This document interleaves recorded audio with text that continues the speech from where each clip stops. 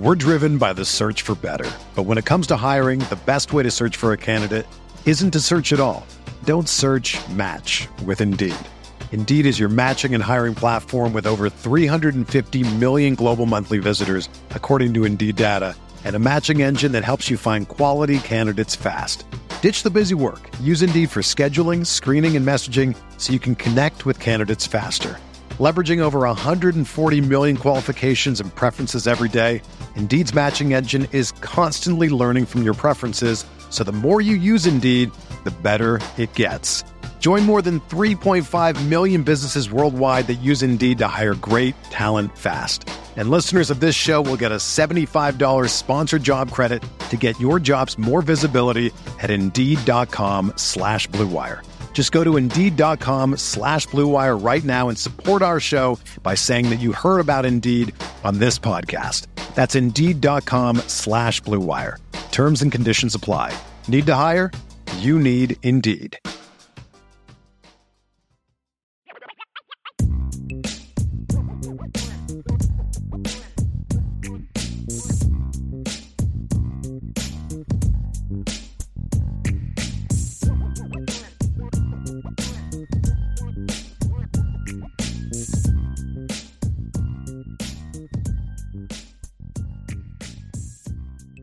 So, Ryan, let's dive into the mailbag.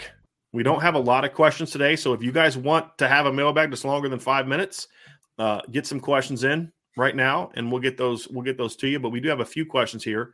The first one is from Beefeater. He says, Brian, and Ryan, I'm actually let you address this one because I think I spoke on this a little bit, but I want to get your thoughts on this because I've answered it, but I don't know if you've answered it at this point yet. He says, Brian, do you think that Maris Lufau is a little tentative after his injury? I don't know if tentative is the right word, Toe Jam. Like, I would say this, right?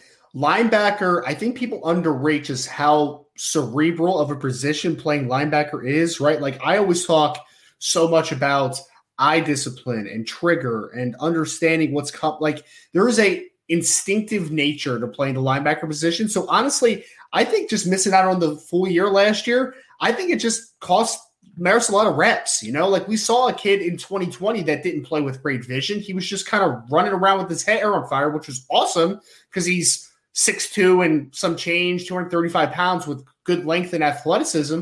But I think right now, man, he's just not seeing the game clearly. I don't think that because I've seen plays where when he sees it and he trusts it and he runs to it, I'm like, the dude's moving, man. Like he's not like it's not like a deficiency from an athleticism perspective. I just really think that the whole year off has hurt him as far as just getting live reps, seeing those live bullets and seeing the game at a clearer level. And I also don't think that it's helped. I don't think it's helped him at all that the other linebackers around him haven't been playing very well either. So like, there's not like I don't call it collaborative, but like there's no feel working off of one another right now. It's been very sporadic in that regard. So I just think it's a inconsistency level from a eye discipline perspective. I don't think he's trusting what he sees. And I don't think that he's being proactive with his approach to the game. I still think he's a good athlete. I still think he has a lot of good traits that I would love to work with. But right now, I just don't think Maris Lufau is seeing the game very well. And I think that's compounded by the fact that they are putting so much on the linebackers. Yes. It's a bad combination. It's a really bad combination. I mean, he is a significantly worse player than he was in 2020. Significantly worse. Mm-hmm. That's not a talent problem. Maybe injury is cost him a little bit of a touch of speed, maybe. But the injury is not why he's playing the way that he's playing. I think he's tentative because, like you said, Ryan, it's up here. He's not a step slow. He's completely out of position because he's reading it like poorly. Like that's where it's like the biggest indicator for me, right? If he read a play perfectly and he's working the perimeter, you're just like, he just doesn't have quite enough juice to make a play. That's completely different than it being a B gap run backside and you're in the B gap on the front side. Like it's just, that's the different levels. Like he's just not seeing the game right now. Yeah. We're driven by the search for better. But when it comes to hiring, the best way to search for a candidate isn't to search at all. Don't search, match with Indeed. Indeed is your matching and hiring platform with over 350 million global monthly visitors, according to Indeed data, and a matching engine that helps you find quality candidates fast. Ditch the busy work. Use Indeed for scheduling, screening, and messaging so you can connect with candidates faster. Leveraging over 140 million qualifications and preferences every day, Indeed's matching engine is constantly learning from your preferences, so the more you use Indeed, the better it gets. Join more than 3.5 million businesses worldwide that use Indeed to hire great talent fast. And listeners of this show will get a $75 sponsored job credit to get your jobs more visibility at Indeed.com/Blue Wire.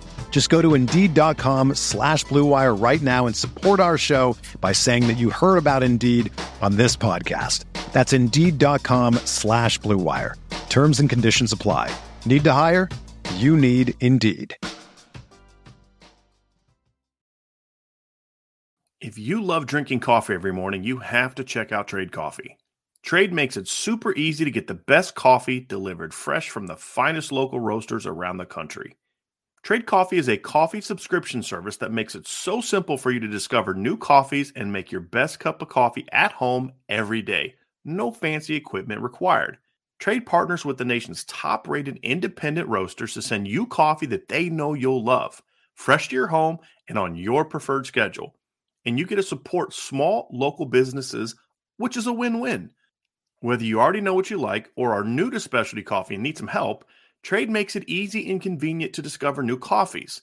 They'll send you ground coffee or whole beans for however you make coffee at home.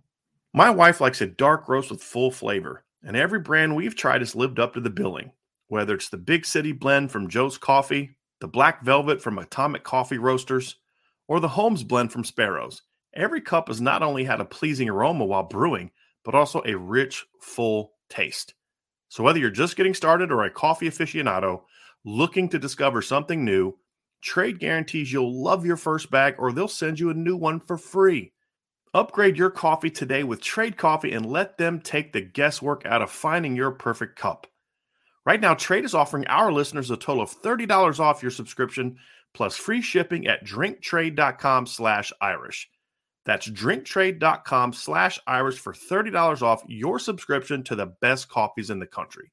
That's drinktrade.com/Irish.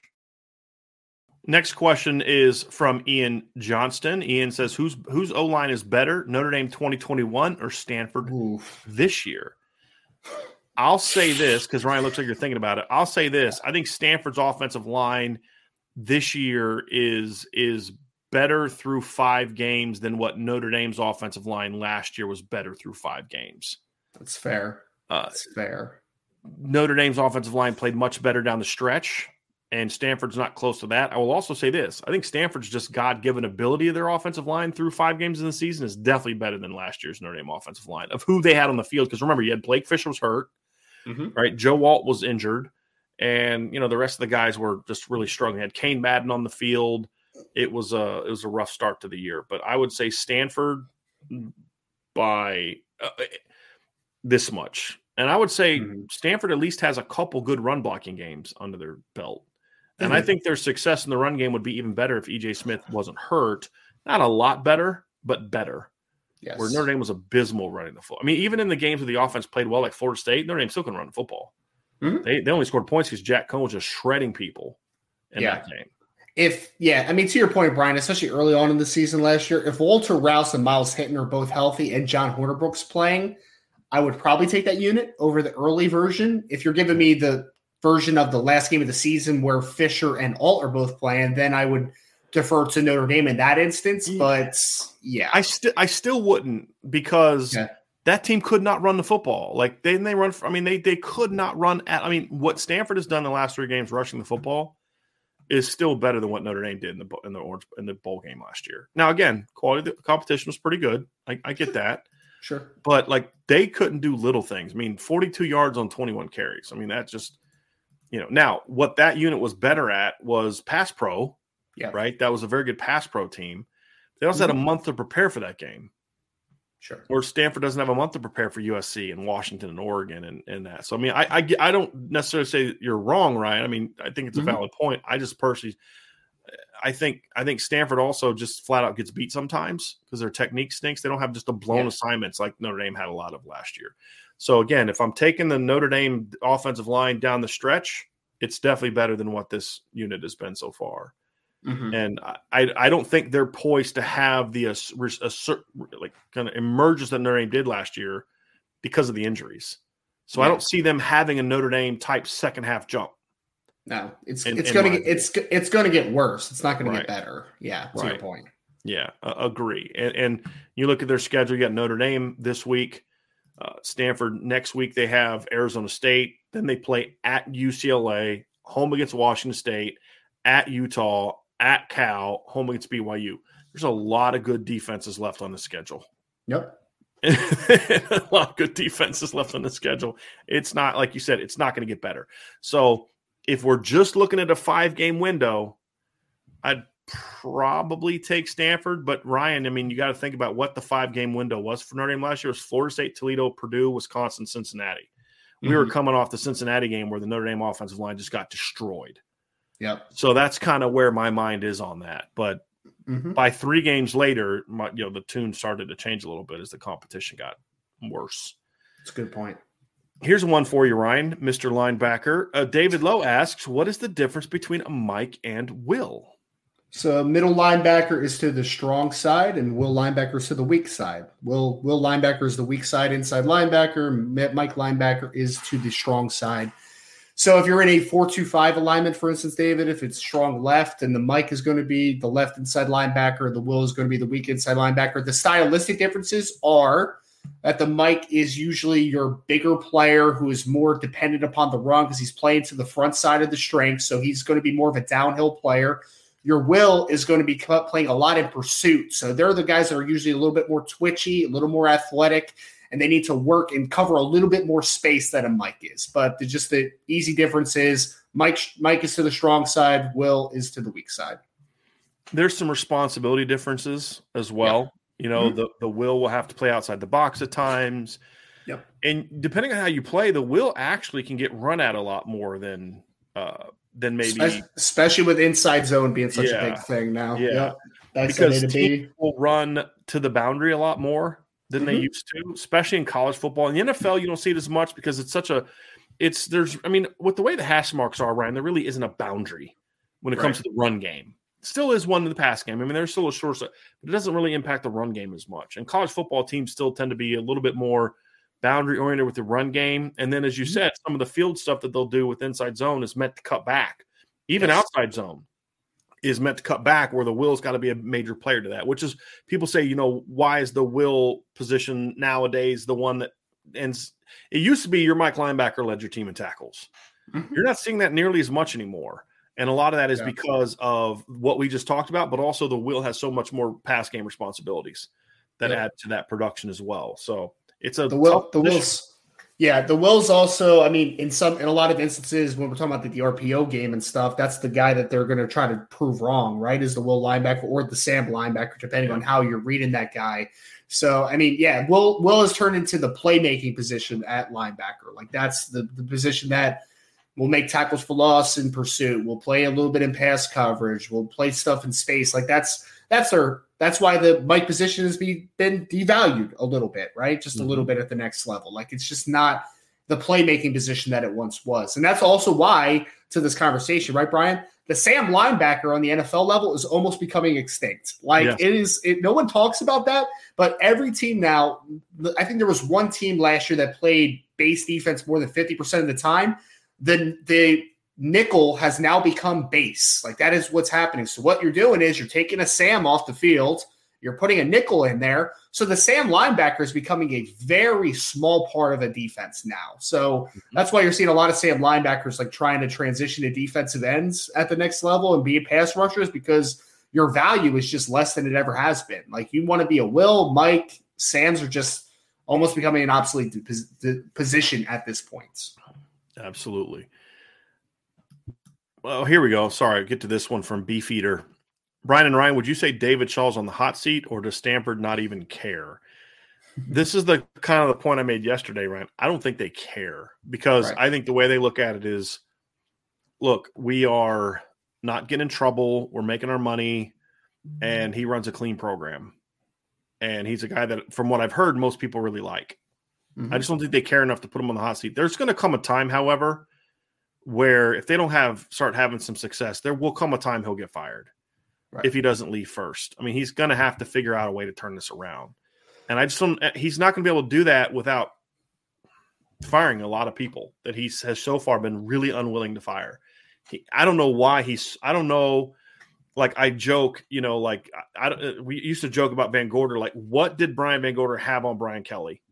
Mm-hmm. That, he's like, if you fire me, I'm releasing this to the public, kind of just jokingly.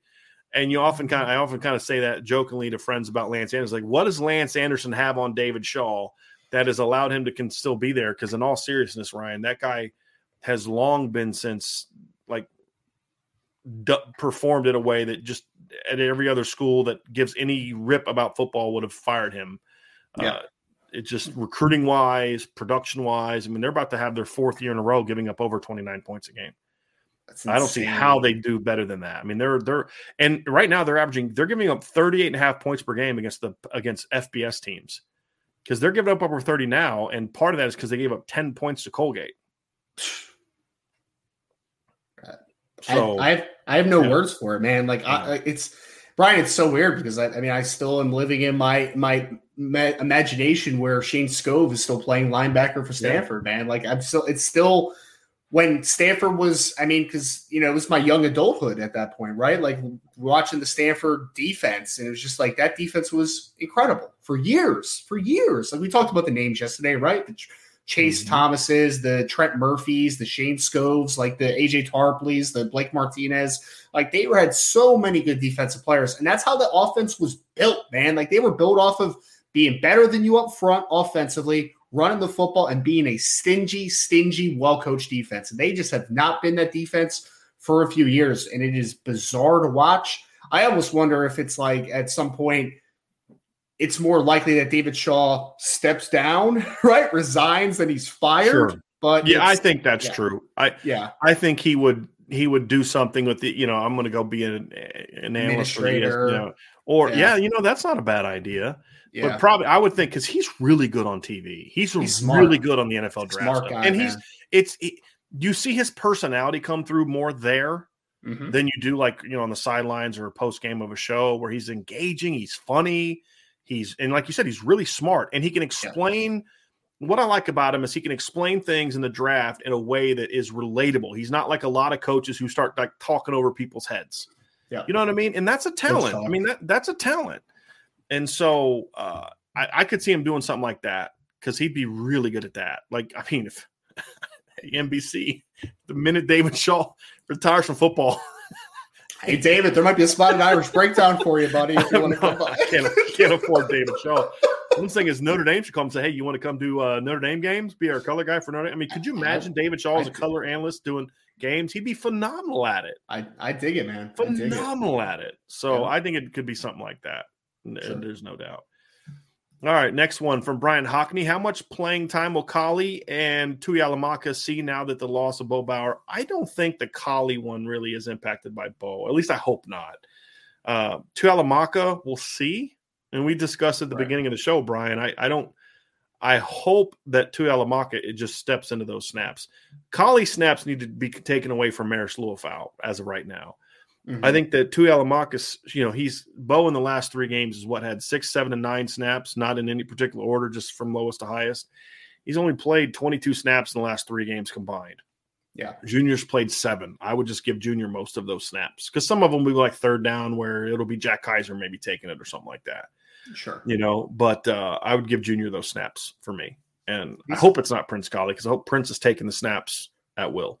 Well, I was going to say, I hope that Prince Collie's playing time is improving just based upon what he's been doing the last couple of weeks and fitting into the Will equation, not into the Mike equation, right? Like that's where I think that his bump's coming from, Brian. But from a Mike perspective, I hope Brian, you're right. I hope that Junior Tuihalamaka just picks up those snaps and kind of runs with it a little bit, man. Like he needs to get some burn, because it just hasn't been good. So got to try something different to see if something might be good. You know what I mean? Like it's insanity at this point. It really is. The wall. It really is, man. I want to go to we got a recruiting question coming up here next, Ryan, from Bailey Brad, what kind of player is Jeremiah McClellan? How would he fit into the Notre Dame offense? Just for some backstory so people understand who we're talking about here, if you're not someone who follows recruiting. Jeremiah McClellan is a 2024 receiver from Christian Brothers High School in St. Louis. He is a teammate of Notre Dame target Jeremiah Love.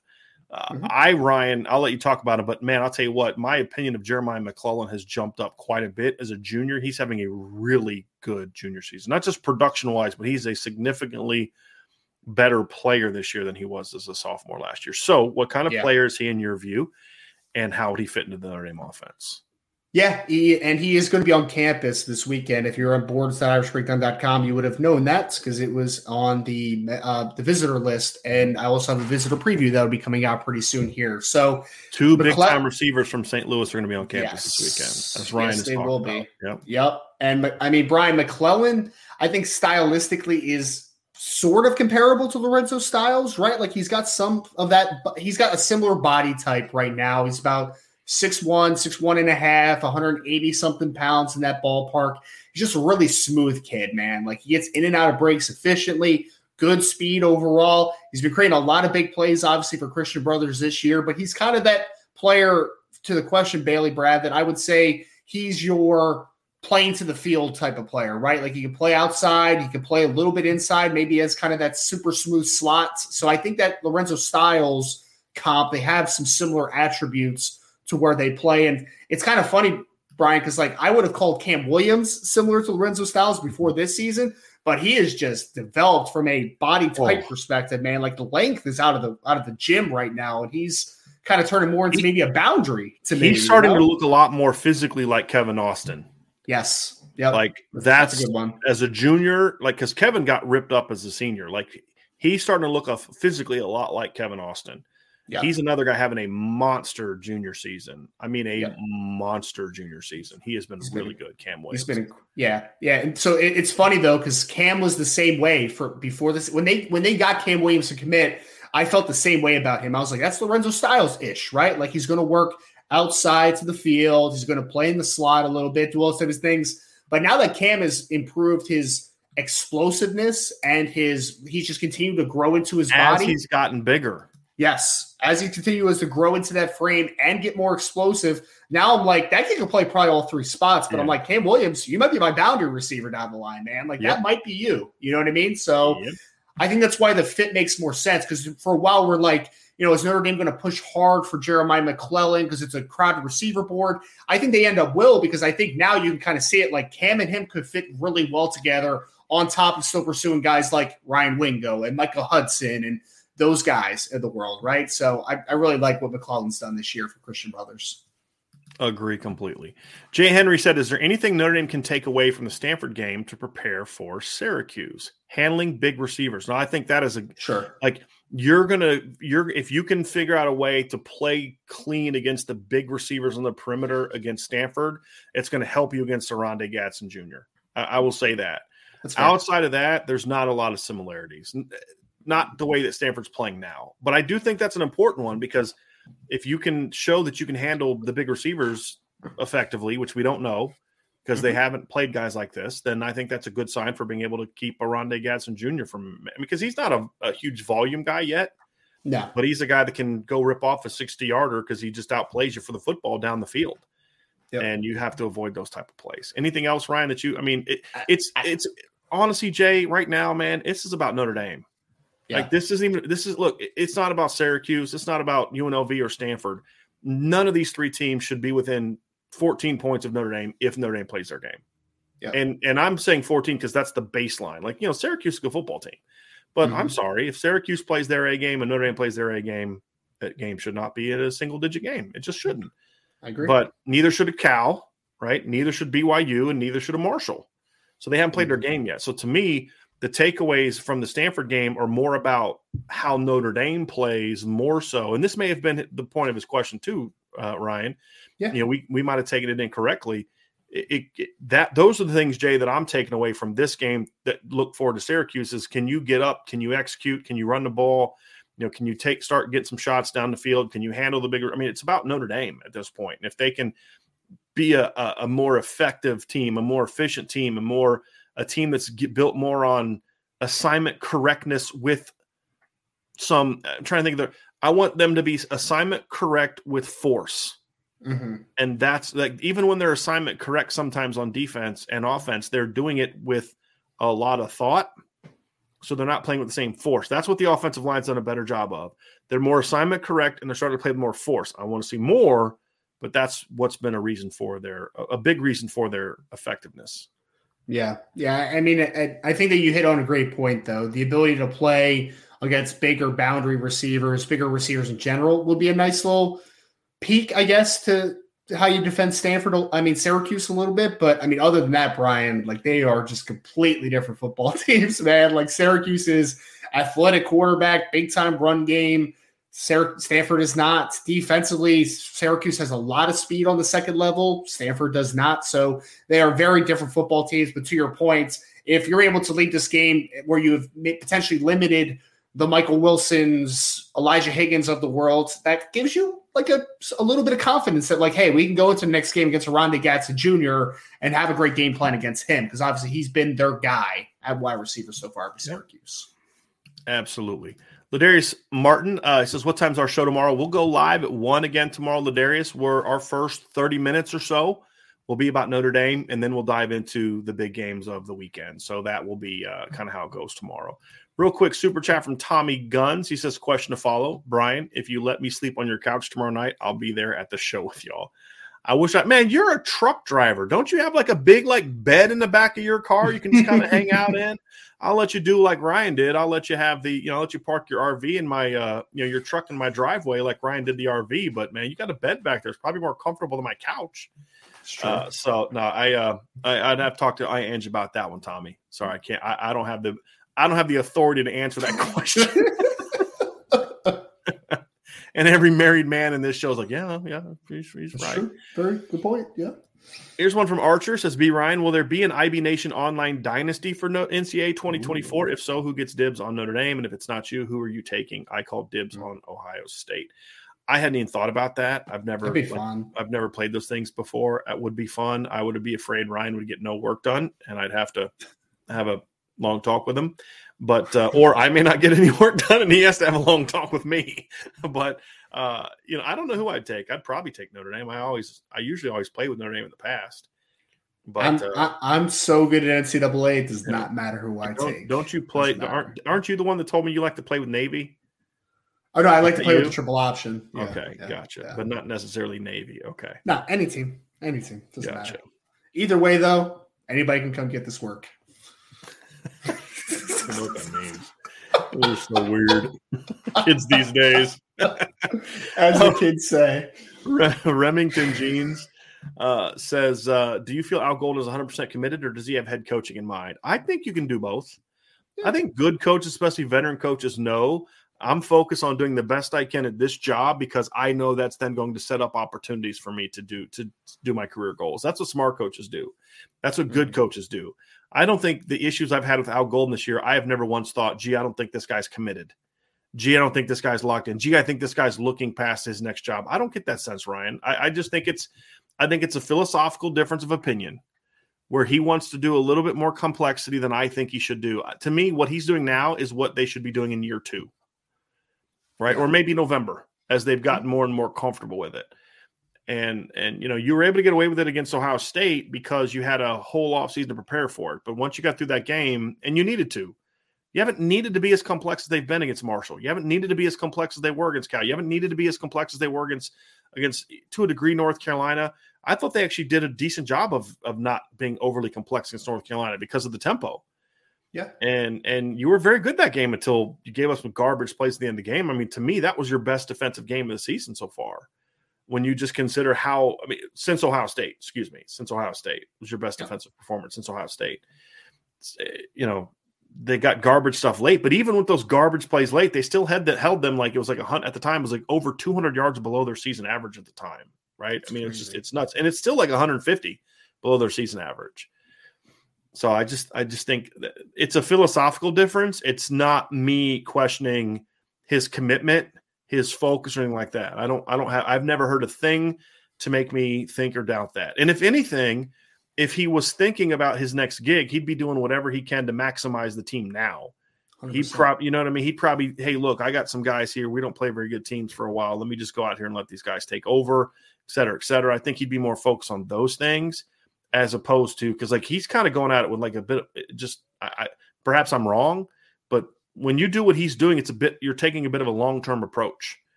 You know, hey, look, we're going to do this year, and it's and we're going to take our lumps. But next year, when we come back, these kids are going to know all this stuff, and we're going to be really good at linebacker.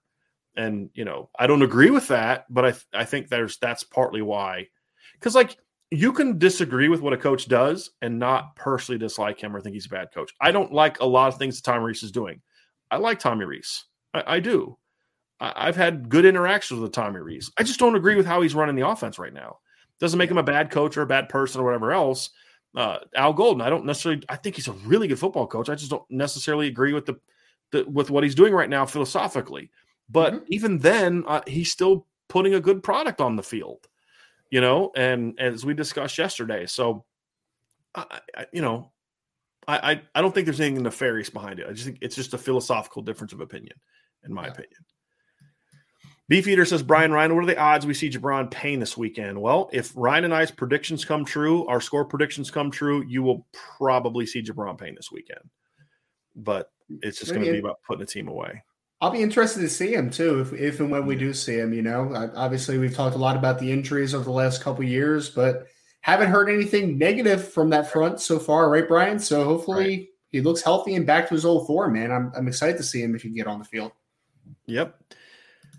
Patrick Quinlan asks, do you think the lack of takeaways is due to something inherent in Al Golden's defense? Just bad luck? Why can't we get more takeaways? Sort of on the first one, Ryan. Sort of.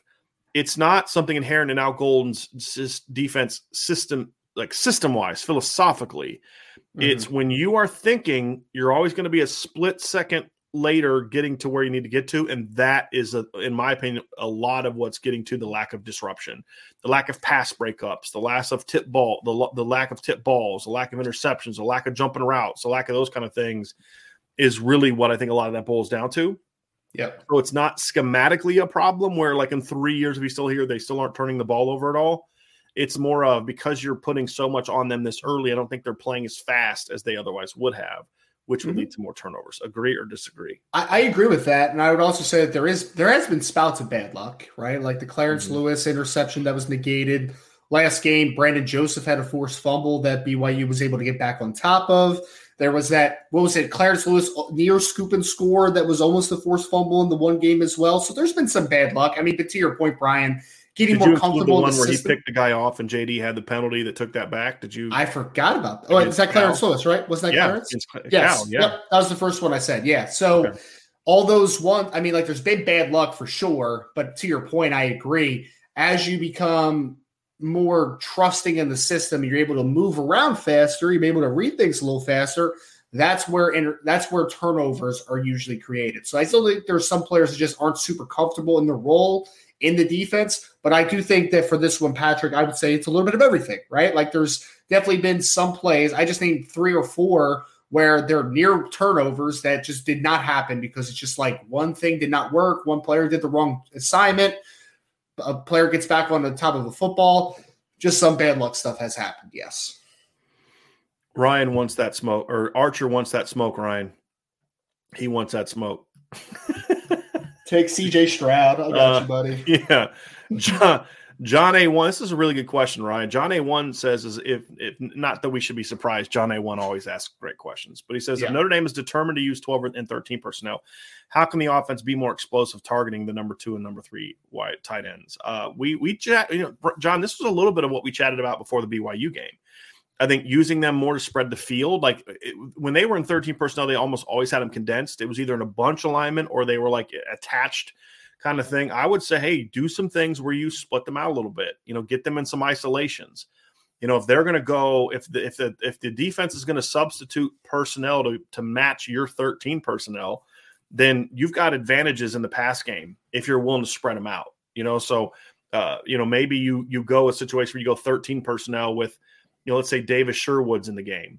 You can do some things where you go empty or you empty out your running back or negate your running back, and you've got your other 2 tight ends plus a receiver plus Chris Tyree or Logan Diggs outside, and David Sherwood can stay in a block, or you have Audric Estime or one of the other backs in the game, and you have 3 true tight ends in the game, and then Holden Stace, Eli Raridan, and Michael Mayer with a receiver. There's a lot of things you can do with spreading them out, Ryan. I don't know if I would have done that in the first game with the young guys, but that's something you can certainly build to with them. Mm-hmm. And I think the other one too is being more effective with how you use your play action game. I think is a part of it. I mean, the screen that you ran, use Michael Mayer as a decoy to then throw a screen back to Eli Raridan or Holden Stace. I think those are different aspects of it.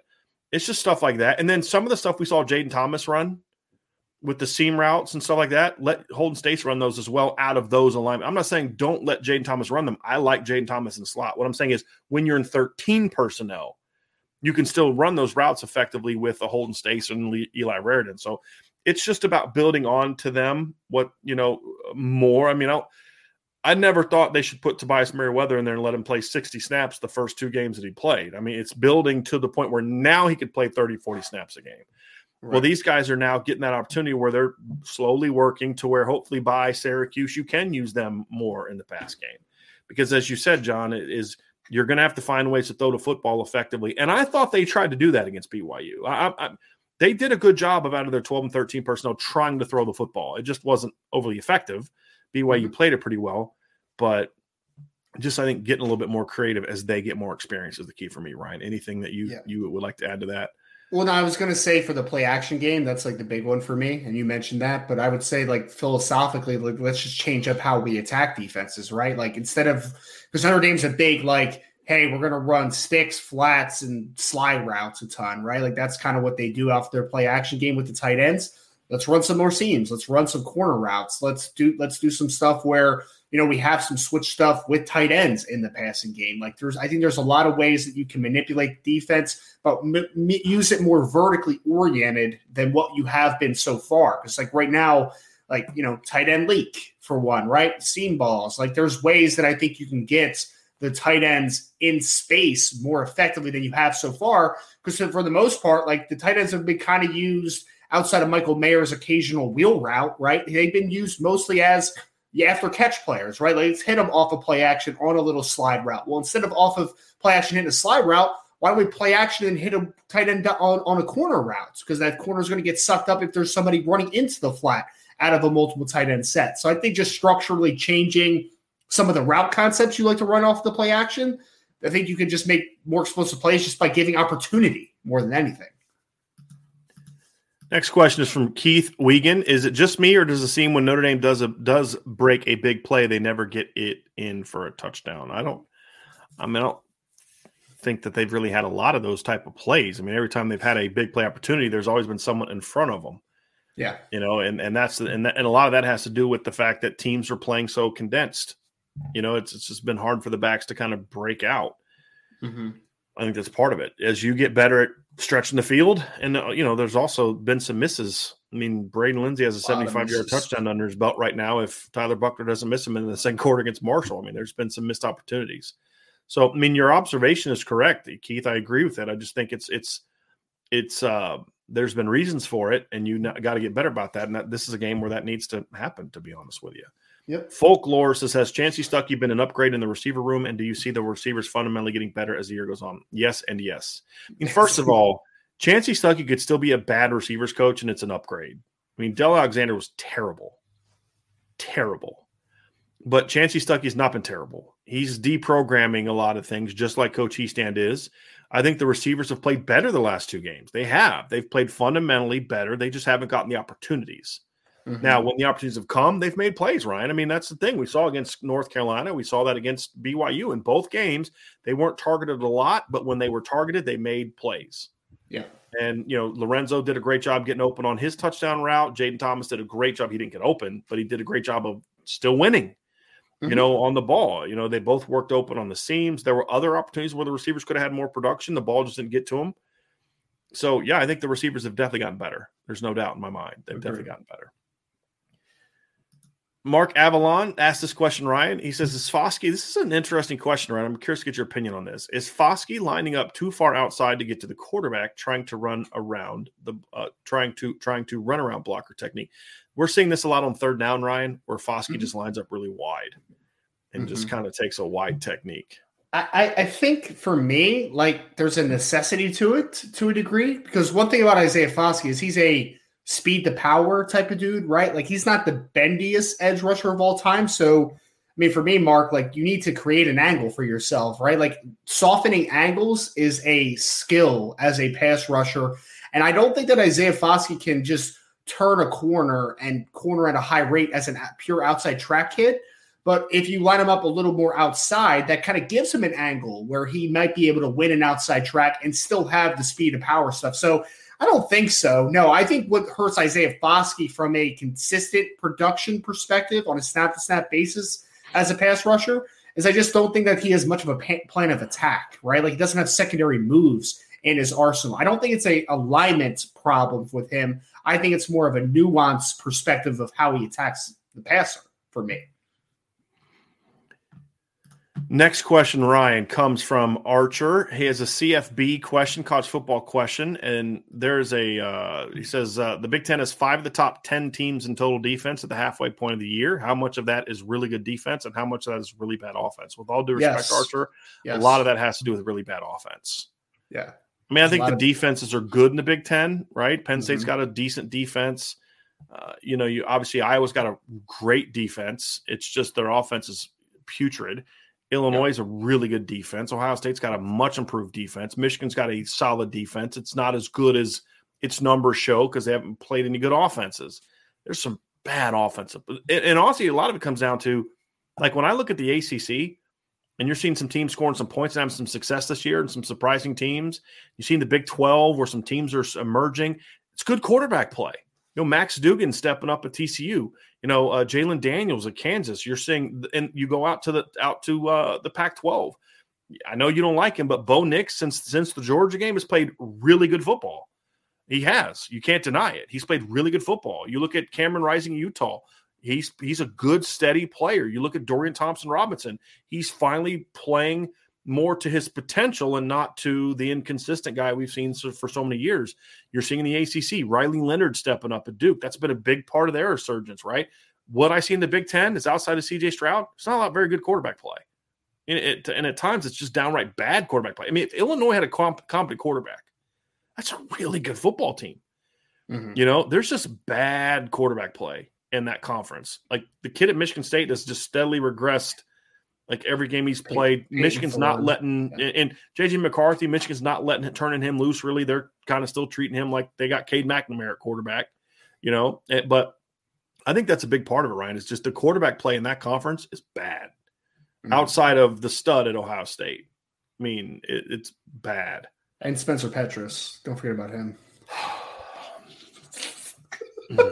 My sarcasm meter's kind of full today, so I'm not going to laugh too much at that one. But it's that's the biggest thing for me. It's bad quarterback play, really bad quarterback play. I think it's like one of those things, though. To Archer's question, it's usually a mixture, right?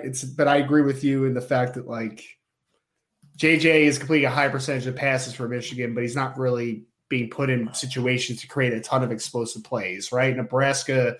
Casey Thompson has gone downhill since his first game. Ryan Helinski. Against a team that we now know sucks really bad. Yes. Ryan Helinski looked good against Nebraska, and he is not good, apparently. Right. Spencer Petras is one of the worst FBS quarterbacks I have ever seen at a big-time program. Just not good, man. Tanner Morgan's been playing pretty good football, but we know that Tanner Morgan's still a little limited, if we're being completely honest. Right. He's physically limited, but he can run that offense. And he's look, good in that offense. Sure. And the only game he hasn't played well so far, in my opinion, is the game they didn't have their stud at running back. Mm-hmm. I mean, he didn't play great against Purdue. Well, why? Because there was no running game to think of. Minnesota is a completely different team when Muhammad Ibrahim's in the game. Completely different team. Yep. So how does he bounce back from his poor performance against Purdue? But he's a system guy, Ryan. That's the point you're making. He's a system guy. He's not. Yep. he's not a guy that's going out there making a ton of plays and doing all that. He's a system guy, and he needs all the weapons around him. But I mean, after that, Ryan, I mean, you look at the play. I mean, just the numbers. I mean, just Aiden O'Connell. That's another one. Aiden O'Connell's a good football player. He's good. Yeah. And like Talia Tagovailoa, I mean, he'll look good for 2-3 series. We're like, okay, he's finally turned the corner, and they'll just make a throw. You're just like, what are you doing? Like, what? Yeah. Why? It just the quarterback play in that league is, and I always forget about Aiden O'Connell. I don't know why. Aiden O'Connell's solid, yeah. And what's the bad game they had was against Florida Atlantic. They were terrible against Florida Atlantic, and that's the game he didn't play. Yep. So and they barely beat Florida Atlantic. So man, it is bad. It's just bad offense in my opinion. And you can't talk about bad quarterback play in the Big Ten without talking about Rutgers. It's very bad at Rutgers. Oh my gosh, it's very bad. I mean, you could argue that Spencer Petras is not the worst quarterback in the Big Ten right now. Yeah, you could. I mean, Rutgers has had a rotating door at quarterback, man. They've had the Gavin Winslet and the Evan Simon and it's Noah Vedral. Yeah, it's not great. They all stink. I mean, they really do. They're all pretty terrible. And I mean, their starting quarterback has 4 touchdowns and 6 interceptions. Yep, that's not good. That's not good. I mean, I guess it could be worse. Spencer Petras has 2 touchdowns and 3 interceptions. And he hasn't split time with anybody either. It's like he's the guy. He's the guy. I've never seen an offense that bad. I mean, I've never seen anything like it. They have a 500 record. They are literally have a 500 record, and they're averaging 14.7 points per game. It is the worst offensive line I have ever seen at Iowa in my lifetime. Yeah. No exaggeration. The worst I've ever. They couldn't run the ball last year either. That was what was weird about their team. With the same back that ran the ball really well in 2020. Yep. It's very strange. Very, very strange. You could argue, it's kind of funny, it's a comment somebody just made. I would argue that the two most talented quarterbacks in the Big Ten play in the same team. Just one of them's a backup right now. Ohio State? Yeah, Kyle McCord. Kyle McCord will start for any other team in the Big Ten, in my opinion. Every single one. Every single one. Maybe Michigan. J.J. McCarthy's really talented. His lack of production is more about how they're using him, not his lack of talent. Mm-hmm. And to some degree, I get it. Like, they're bringing him along slowly. They didn't just throw the offense on his shoulders the way that Notre Dame did with Tyler Buchner, his first 2 starts. They're bringing him all. It's like, okay, dude, he's got 5 starts under his belt. Can we turn him loose a little bit, please? Like, let the kid, use his legs. Stop running the Cade McNamara offense with him at quarterback, please. I still hated that whole back and forth between McNamara and McCarthy before the season, though, because everyone knew what it was going to end up being. Everyone knew it. They just didn't want to do it for some reason. Right. Part of me thinks that it was to take some of the pressure off McCarthy. Because, look, Cade got his shot, then you came in, and then if he doesn't play well, then, Cade gets a start. And then, if you just throw him out there in that opener and let's say he struggles, then it's like, Cade took us to the playoff. All the people, how Michigan fans are. Most fans are this way. You cry for the one guy to be the quarterback, but as soon as he plays bad, you're the first ones crying about why did he start and why didn't you play the other guy, and just kind of how it goes. Yep. So, all right, next question from A Bent ND. How has Notre Dame done overall to battle NIL for pay for play this cycle? Do you anticipate the NCAA doing anything to regulate anytime soon? No, I do not expect the NCAA to do anything. They're cowards. They will not do anything because they're afraid of being sued. And they basically just have been derelict in their duties. Notre Dame is trying to identify kids. Like, if kids start talking to Notre Dame about wanting NIL money now, Notre Dame just basically stops. They just stop recruiting them. There are things Notre Dame is doing to help kids connect with certain people to do NIL the right way, but it's not going to come from Notre Dame. There are also collectives have stepped up, and their collectives are offering, kids are going to start getting 5 figures now from the collectives, every kid. That's part of it. But then the other part of it is still keep selling what makes you unique. Hey, yeah, you can go get your $1 million over 4 years, or you can come here to Notre Dame, and if you don't, and we'll develop you an NFL player, but if we don't, you're going to go get $1 million a year because of the degree that you get. And that's still a sales pitch. And if a kid's not smart enough to understand that, or if a family's not smart enough to understand that, the reality is they weren't going to come to Notre Dame anyway, because they were still going to take the $100,000 that would have been offered if there wasn't NIL under the table, right? I mean, Tennessee's now, they don't have to hide their money in McDonald's bags now. They can just give it through NIL, through collectives. That's basically how it works. Brent Smith said, I'd like a Jalen Snead update. Do the two of you have any interesting news on the matter? Well, look at Brent being all demanding of information. It's funny. I'm kidding, Brent. It's funny that you mentioned this because I literally have gotten 2 updates on Jalen Snead in the last 24 hours. And they both were that, like, over the last week or two, kind of like going into the bye into now, the light's starting to go on a little bit. He's starting to figure things out, which means he's starting to play faster. He's starting to make more plays because he's an explosive guy. So I think what you would see first is maybe Jalen playing a little bit of special teams first, then maybe working on to your not starting defense, but start into the defensive rotation. But I wouldn't be shocked if we start to see him on some special teams here moving forward, Ryan. I really wouldn't be shocked. John A1 asks, how many Notre Dame offensive players should opposing defenses truly be concerned with? Right now, it seems like Mayer's the only guy, and everyone else is good but won't break you. I will say this. It's 2 with an asterisk. Mm-hmm. And the asterisk of the 2 is really 3 guys into 1. It's like the running backs kind of form Voltron. You know what I mean? Like they're kind of all those guys as one, right? You have to have a plan for Notre Dame's running back. Whoever's in the game, that guy can hurt you. Mm-hmm. But other than that, it's Mayer. I mean, right now, if I'm a defense, Mayer and the running backs are the only guys I'm concerned about. Like, I'm not just going to not cover Lorenzo Styles or Braden Lindsey. I mean, I recognize that there's speed, but I don't have to do anything different schematically right now to plan for Lorenzo Styles and Braden Lindsey. I don't think that's necessarily all their fault. I think part of that's how they're used.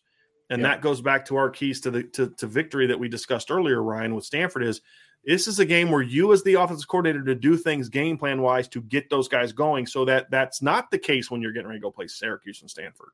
Mm-hmm. That's up to you at this point in time. And then, of course, the quarterback's got to get the ball out. But right now, I think John's right. It's Mayer and is obviously the obvious one, but I still would throw – I think – and we saw BYU do this.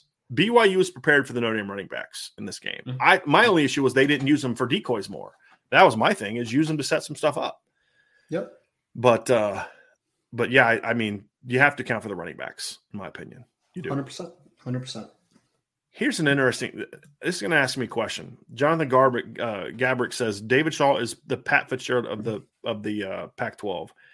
David Shaw is a better coach than Pat Fitzgerald and has had significantly more success than Pat Fitzgerald. Having said that, here's my question for you, Ryan. Mm-hmm. Who has a chance of being on the hot seat fastest, and who – first of all, between those two, I'll ask that question first, between David Shaw and Pat Fitzgerald. I think it's – well, look, there's an asterisk here because, again, if Stanford doesn't care about having a competitive football team, then that throws a wrench in the whole conversation. I think based upon what it's been the last few years, though, yes, Northwestern's been very up and down, but there have been a couple of years where they were a good football team. Like, it seemed like every other year or every third year they come up with this magical 10-win season, but then they'll go back down to 4-8 or whatever the heck they're doing, right? So I would say David Shaw deserves to be more on the hot seat right now than Pat Fitzgerald. But again, if Stanford doesn't care, then that doesn't really matter, right? So that's where. Does Northwestern care? That's probably not. Probably not as much. I mean, they're building that new football stadium than Stanford. I mean, that's. I think they do not. I think Stanford cares less. Northwestern's investing and just spent time raising money. They're going to build that new football stadium, which is going to have less seating than their current one. But when you look at their average attendance, it's really a smart business move because they don't have huge attendance anyway, right? Yeah. And if you have less attendance, then it's one of those things where the people that do like to come and the diehards that you do have, it creates greater demand, which greater demand equals higher prices, which means more money, right? I mean, they've had 20,000 people, at their games this year. I mean, let's go back and look. When was the last time they were good in a non-COVID year? 2018. Mm-hmm. They hosted Notre Dame. They had 47,000 people at that game. They had 47,000 people at the Wisconsin game. They had 47,000 people in Nebraska and Michigan. A lot of those are those other opponents, Duke. So they were in the 40s in some of those games. Well, now you're taking 5,000 to 12,000 fewer seats in those type of games when they are good. And now all of a sudden the demand for those tickets goes through the roof. Yeah. And when your team's not good, you're still only going to have 25,000 people there. 20 to 23,000 people is what their average attendance been is this year. But guess what? Stadium doesn't look as empty. Sure. Right. So it creates a little bit better environment. So it makes sense for a team like Stanford, to be completely honest with you, to do that. So now here's the question. Who's worse? Stanford or Northwestern? I think it's Northwestern by a mile. I think Stanford would beat Northwestern convincingly. Convincingly? Oh, I think it'd be a good football. I think it'd be a good football game. Yeah. I don't know who would win that game. I think they'd win by 10 or more. I do. Northwestern's terrible. They are. Because here's the thing. Stanford's 1-4, Ryan, but every single loss they've had has been to a quality Power 5 team. Like, I mean, can we agree to that? Right? Their 4 losses to USC's a top 10 team. Oregon's right outside the top 10. Washington's 4-2. They just got knocked out of the top 25, but they're still a good football team. And Oregon State's 4-2. They've lost to 4 good football teams, and they were more competitive in those games, in my opinion, than Northwestern was against Wisconsin. The Penn State game was weird. I don't know if you watched that game. It was horrible field conditions. Horrible field conditions. It was raining. It was totally wet.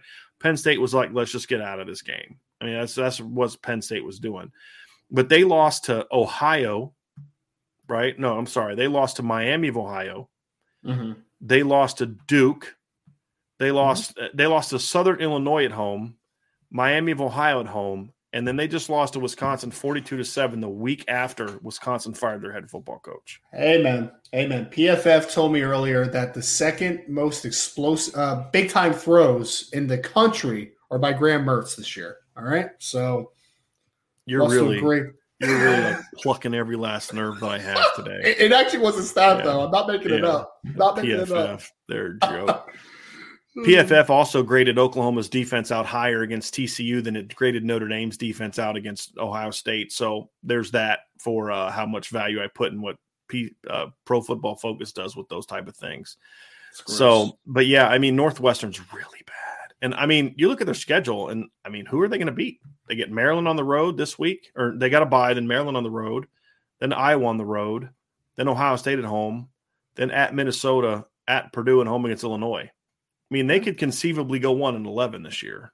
And they'll probably upset somebody, right? Sure. But they're going to be bad, and that would mean that they would be 3-9 or worse in 3 of their last 4 seasons. The only exception being the COVID year. They went 3-9 in 2019. They went 3-9 last year, and they're going to be lucky to go 3-9 this year. Yeah, which is a lot like what Stanford has done. Stanford's been that bad too, except for the COVID year. They were like 4-2 in the COVID year. They stunk the year before that. They stunk the year after, and they stink this year. So they've both been pretty bad. I think instead of Notre Dame playing Stanford so often, they should play Northwestern instead. Stanford, that is. Stanford should play Northwestern.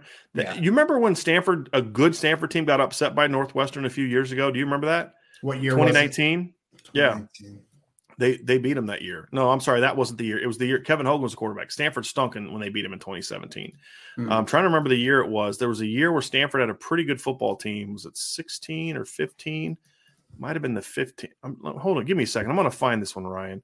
They had a game where they lost early in the year to Northwestern. Maybe it was the year they went 4-8, and everybody just thought they were going to be good that year. Give me a second.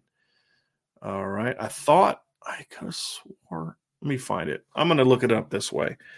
Yeah, it was supposed to be a game that Stanford was going to win, and Stanford came in ranked, and Northwestern beat them.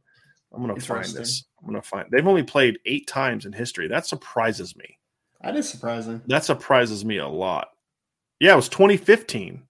It was the 2015 team. Because remember, that team ended up being really good, right? I mean, that team, by the end of the year, that's the team for Stanford that went out and won the Rose Bowl.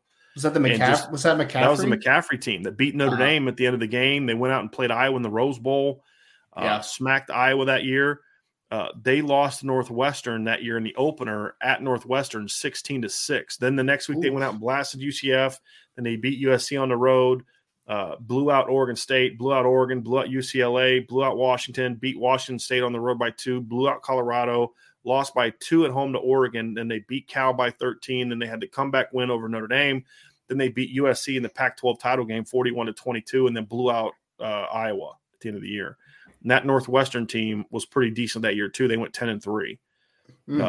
They weren't as good as Stanford, but they were a decent team. But yeah, they beat them 16-6. I knew that game had happened. I just got it confused with the 19 game that was 17-7. But it's almost the same score. Yeah. But Stanford won that one in 19. Yeah. So I was trying to figure out when it would be. Whether you're a world-class athlete or a podcaster like me, we all understand the importance of mental and physical well-being and proper recovery for top-notch performance. That's why I'm excited that Unified Healing is sponsoring podcasts on the Blue Wire Network. Unified Healing is a new and super innovative global network of wellness centers powered by Energy Enhancement System, or EE System. If you haven't heard of the EE System yet, then you'll want to listen up. This technology promotes wellness, deep relaxation, purification, and rejuvenation. Wherever you are across the globe, access to a center is easy and affordable. Interested in experiencing the EE System technology for yourself? Go to unifiedhealing.com/bluewire to learn more and find a center near you.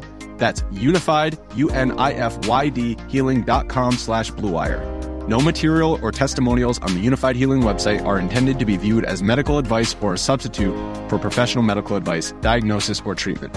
Always seek the advice of your physician or other qualified healthcare provider with any questions you may have regarding a medical condition or treatment and before undertaking a new healthcare regimen, including EE System. Another day is here, and you're ready for it. What to wear? Check. Breakfast, lunch, and dinner? Check. Planning for what's next and how to save for it? That's where Bank of America can help. For your financial to-dos, Bank of America has experts ready to help get you closer to your goals.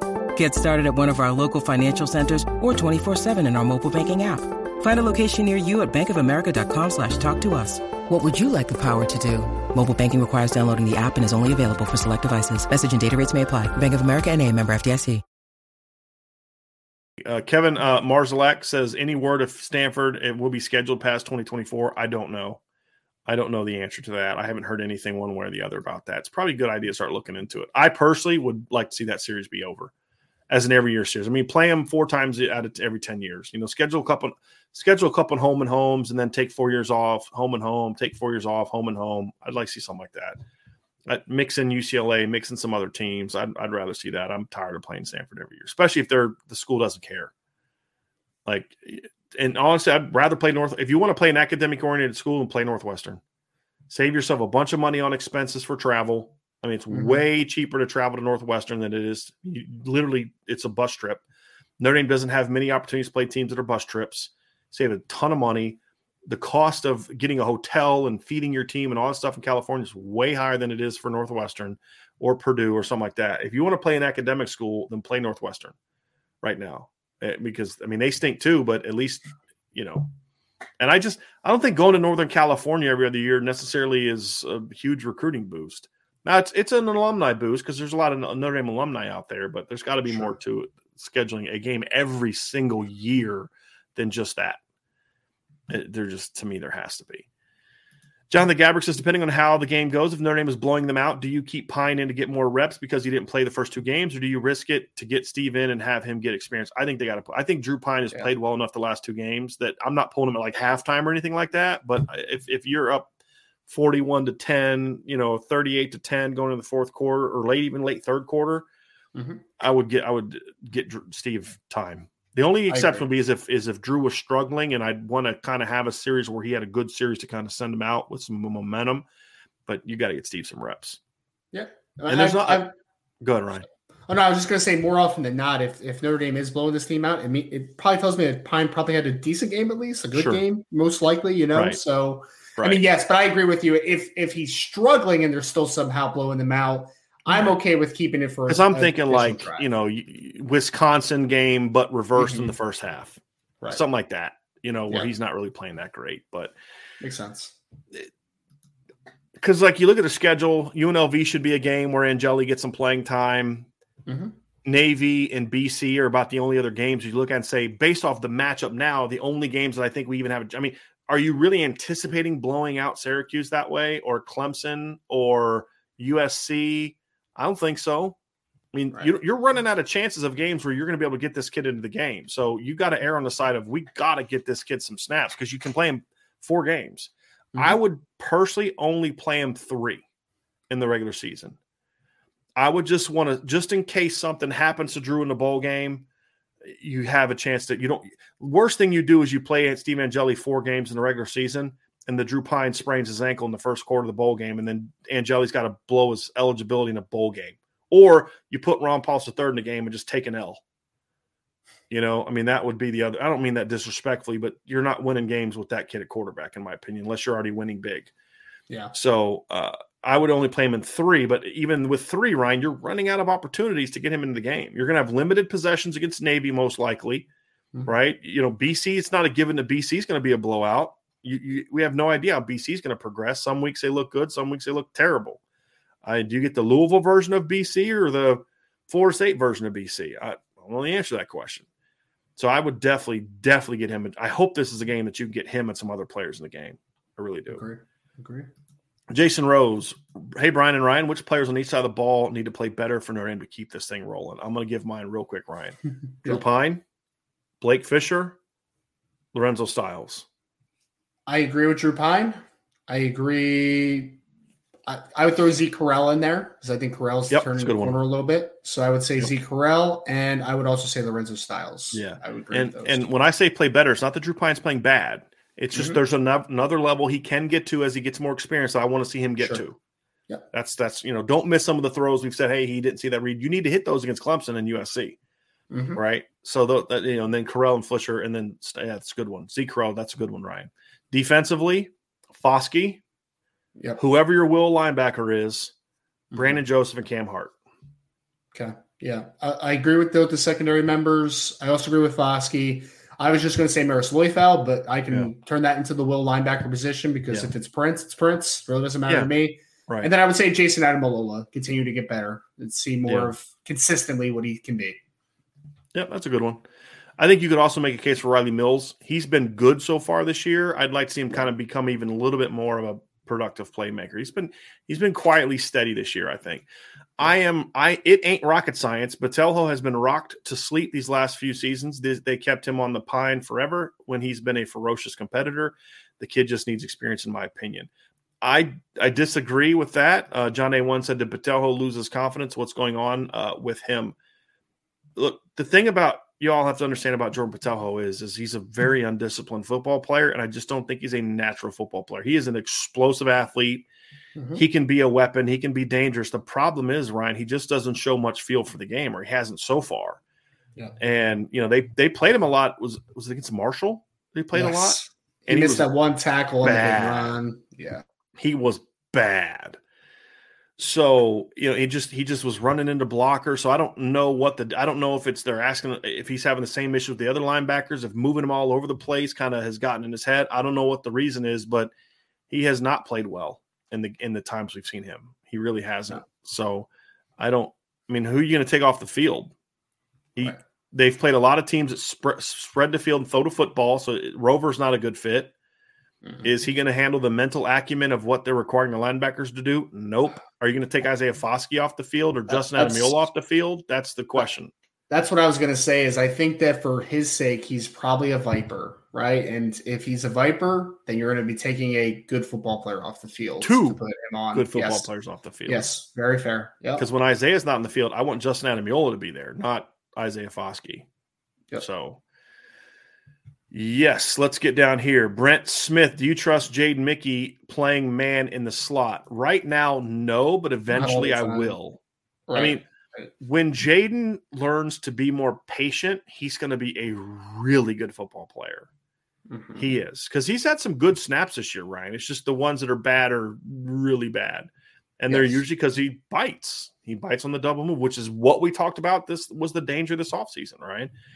But do I trust him today? No.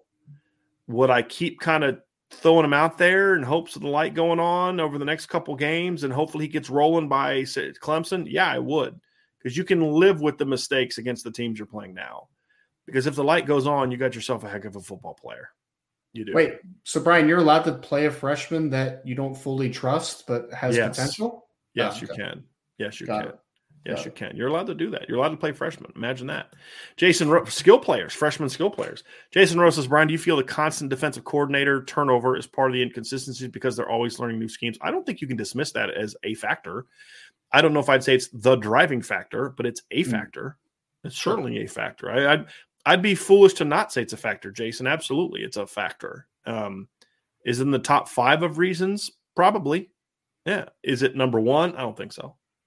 Well, we just talked about the inconsistencies at points because players aren't fully trusting in what their responsibilities are, right? What their role is in the defense. And I think when you have constant turnover, that it's hard to get comfortable, right? Mm-hmm. So I think that you're onto something there, Jason, to agree with Ryan here that, there is something to that, I think, right? If Al Golden is back next year as the defensive coordinator, I'm interested to see how much growth a lot of these players have dealing with him for a second straight offseason, for a second season. I think that's where growth happens in those situations. So I do think there's something to it. I agree. Basin Domer, how many safety blitzes will Golden call this game? I hope the answer is 0. Yeah, they're just not good at it, man. Yeah. I'm China Phillips. I hope I'm pronouncing that correctly. See it. Shane, Question. Shane. Okay, Shane Phillips. USC versus Utah predictions from Brian and Ryan. You're gonna have to wait till tomorrow. I pulled this up because I wanted to remind people that this will be one of the games that we discuss tomorrow. All of our score predictions and analysis of this game will be next week. So it's going to be a very fascinating game. Ryan and I were having to talk about that. No, a buddy, my friend Jason and I were talking about that. And he was talking about how he's definitely taken Utah because of the way that the line is. I guess a lot of money's going to USC and they still haven't moved the line. It's crazy. So, because I guess the guys that have the biggest impact or whatever are still betting Utah. So who knows?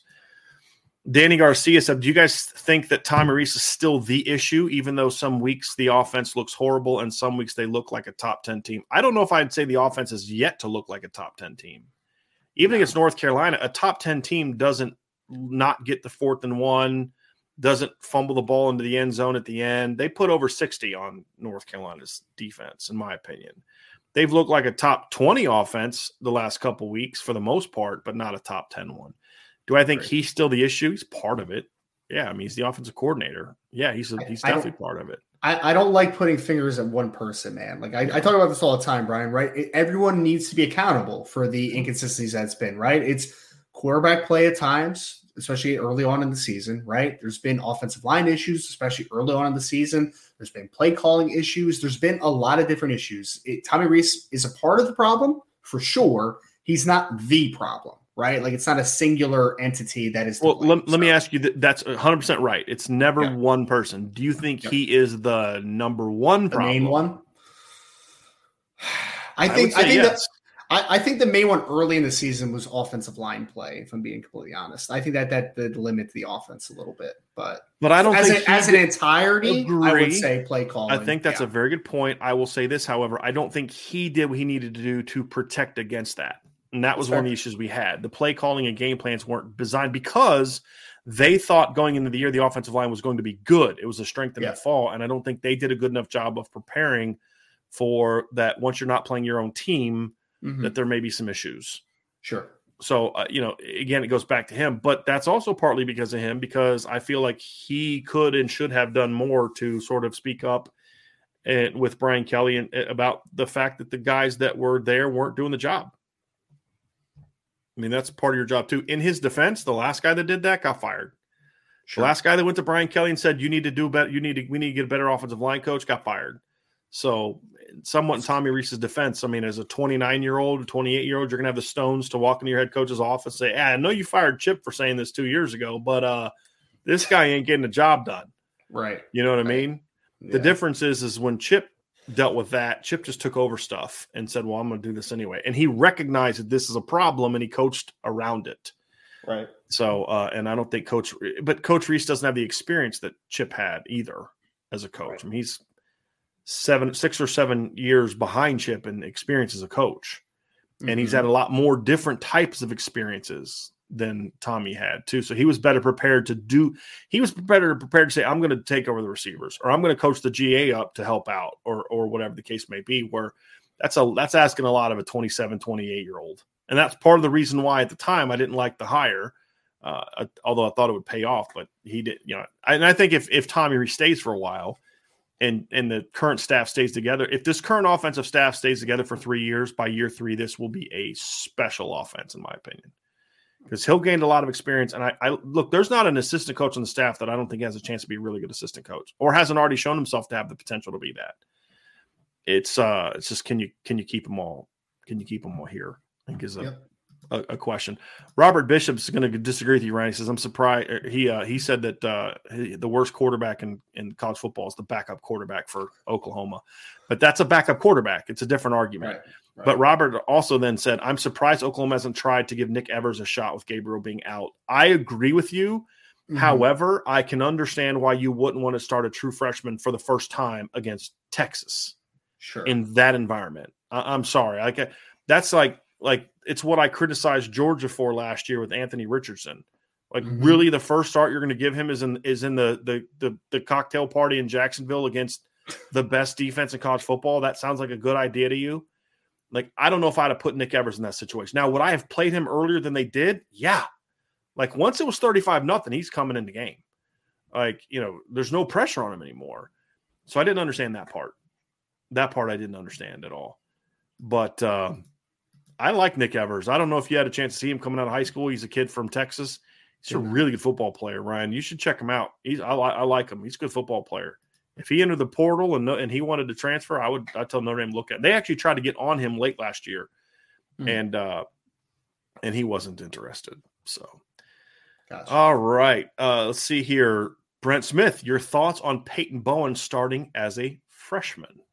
No reason to think that he can't. I mean, it's going to have an opportunity, I would say, right? I mean, when you look at it, you're graduating DJ Brown, you're graduating Houston Griffith. There's going to be opportunities. Who knows if Brandon Joseph's going to be back for another season. Even if he is, I still think that Peyton Bowen is so talented that he can come in and compete for the second safety spot with Ramon Henderson and the Justin Walters of the world and Xavier Wattses of the world. I think that he's that talented.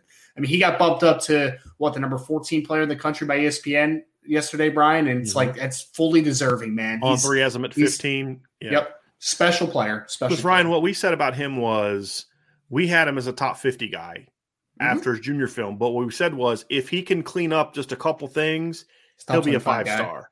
Yeah. And he's done that. And he's a legit top 25 guy right now. I hope he doesn't start next year. And the reason I say that is in a perfect world scenario, he's the number 3 safety. And Brandon Joseph is back. And Ramon Henderson steps up and emerges, or Xavier Watt steps up and emerges, or Clarence Lewis moves to safety. And Peyton can kind of come along gradually. But as the number 3 safety, he'd play a lot. I mean, Notre Dame's rotated. Kyle Hamilton did as a freshman. Exactly. Yeah. And then maybe by middle of the season, he takes over. Because I could see that where Peyton starts off in the rotation, playing 30 snaps a game in a rotation. And then the other thing I would do is there's some teams on the schedule next year where I would want him in playing nickel just because of his speed and size.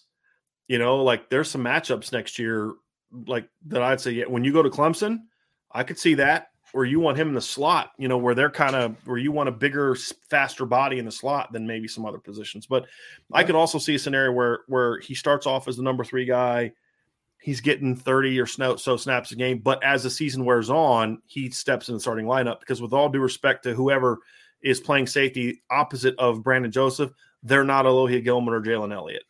Right. I mean, that's the reason Kyle Hamilton started as a freshman because you had 2 really good veteran safeties ahead of him. You won't have that next year with Peyton Bowen. Now, if Brandon Joseph leaves after this year, which I hope he doesn't, and he shouldn't after what we've seen so far of him this year, he's been okay, but not a guy that should leave. Right. Yeah. Then I would say then definitely he starts sooner rather than later because he'll be the most talented kid in the room. Agreed. He'll always be the most talented kid in the room, but you won't have the veteran like a Brandon Joseph to kind of take one of those spots away, in my opinion. We're not Marshall. Brian and Ryan, is the field scan here to stay, or will Reese abandon it as Pine gets more experience? I think it'll be here to stay. I hope I'm wrong. Because I think that's more about Tommy Reese wanting to get the perfect play in all the time, more so than feeling the need to do that with Drew Pine. And as long as it works to a level of degree that he's willing to accept of what he thinks is good enough football, then it'll stay. And I hope not. Yeah, I hope not. You love the field scan. Yeah, no, not even a little bit. Not even a little bit. Next comment, Archer. I'm sorry, man. I feel really bad about this. Archer says, Brian, Facebook just put a new Busy Bone music video on my feed, and I blame you for putting that in my algorithm. Thanks for that. That's my bad. Busy Bone. I don't know. He was part of Bone Thugs and Harmony, which I brought up last week, and so now he's saying that that's my fault for getting that back on him. I'm really sorry about that, man. I really am. I mean, that's a group that sang a song literally about cashing their welfare checks. You ever hear the song First of the Month? They had a couple songs that were really hard that I liked, and then they just have some stuff that was just like, oh my, this is terrible. Like the First of the Month song. It was funny. The stuff that was commercial, the stuff that was popular, I didn't like. But some of the stuff that they had that wasn't really as popular was stuff that I thought was much better. Much better. See if you have any more questions down here. It's turned into a rap conversation that I'm just kind of too tired to get into today. Archer, I got into hip hop late 90s, early 2000s. So it was Jay-Z, Outkast, Kanye. So you got in much later than I did. I got in kind of late 80s, early 90s. You know, it's like I got in with like Eric B and Rakim. You know what I mean? Like Wu-Tang was like, I was into rap even before Wu-Tang released their first album, which I think was like 93, 94, something like that. So, I was listening to Tupac before he went out to California. So, but of that group that you like, I think the only one that I'm real, Eminem's good. I like Eminem. I never was like an Eminem fan. I respect his talent, but some of his music is just too corny for me, to be honest with you. Some of the stuff's really good. Jay-Z's earlier albums I liked. I've never been a big Kanye West fan as a rapper, just not my flavor. Outkast, though, is one of the few Southern rappers that I really liked. Rap groups. Like I was never like into Ludacris. I did not like Master P and that whole clique that he had. That was definitely not my kind of music, which is funny. I never heard of Master P and that whole, I forget what it was called. No Limit Soldiers. I never heard of them until I went to college, and there was a bunch of kids from Florida on my football team as a freshman, and that's all they would listen to was Master P and like Lil Wayne and all those guys. I was like, okay, hard pass. I'm going to listen to people I can understand, so I'm going to pass on that action. I can understand. But yeah. It's like it's just funny. That's funny. But anyway, so that was more mine. I was never into NWA because I honestly didn't really like a lot of West Coast rap early. I kind of liked Dre and Snoop when they came along. It got better. Obviously, when Tupac went out there, I liked that, but I wasn't a big NWA fan. I've never been a big Ice Cube fan. He's got a couple songs like No Vaseline is one of the greatest. It's probably the second best ever. Just battle video, or bars that put together. I still think Ether is the best, just takedown ever that Nas did on Jay-Z is still the best ever. I think No Vaseline might be second though. That was pretty that was his going at NWA rap, which was pretty harsh. Let's just say that it was harsh. Ryan's going to go see Blink 182 here soon, so Ryan has no clue what we're talking about. So we are definitely on the same page there. KRS-One did a feature with my favorite Christian rappers, T-Bone. T-Bone's really good. There's another. I'm trying to remember his name. But there's another really good Christian rapper, but KRS-One, he had some really good stuff back in the day. Really good stuff. So let's see if we got any more actual football questions. And let me see here. I'm going to try to find it. I don't see any more football questions that I can see here. Somebody said Beastie Boys. I was never a Beastie Boys fan. Like Beastie Boys had some stuff that you'd like play at like a party, but like I was never a Beastie Boys guy. Digital Underground, it's okay. Who doesn't know Humpty Hump though, right? So yeah, a lot of stuff here. And then of course Beefeater had to ruin it all. Nickelback. So just totally ruined the whole thing, man. Totally ruined the whole thing. So anyway, so that's going to do it for today's show, everybody. Appreciate y'all very, very much. Thank you for joining us on today's show. Hit that like button, hit that subscribe button, hit the notification bell, share this podcast. Don't forget, Saturday, between 3 and 3:30, you're going to want to be over by the Dome. You're going to want to find us. You're going to want to find Irish Breakdown. You'll see me. You'll see the flag. You'll see our table set up. You're definitely going to be there. Definitely going to be there for our live show. I promise you. Not only is it our first one, but it's going to be good. It's going to be good. So really want you all to be there for that. It's going to be worth it. I promise. So make sure that you are there for that this weekend. So for Ryan, I'm Brian. Have a great rest of your day. 6:00 tonight. Sean will be back. IB Nation Sports Talk. Ryan will be back to 1:00 tomorrow for some predictions. Talk to you guys very soon on the Irish Breakdown podcast.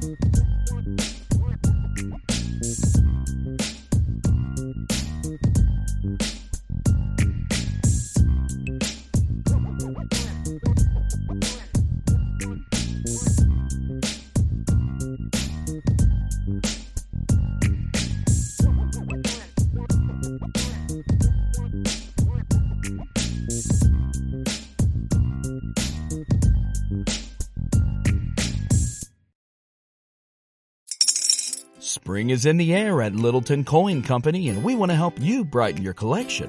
Visit us at littletoncoin.com all month long to enjoy 15% off your purchase. With a wide selection of coins, paper money, supplies, and more, Littleton Coin Company has something for every collector's taste.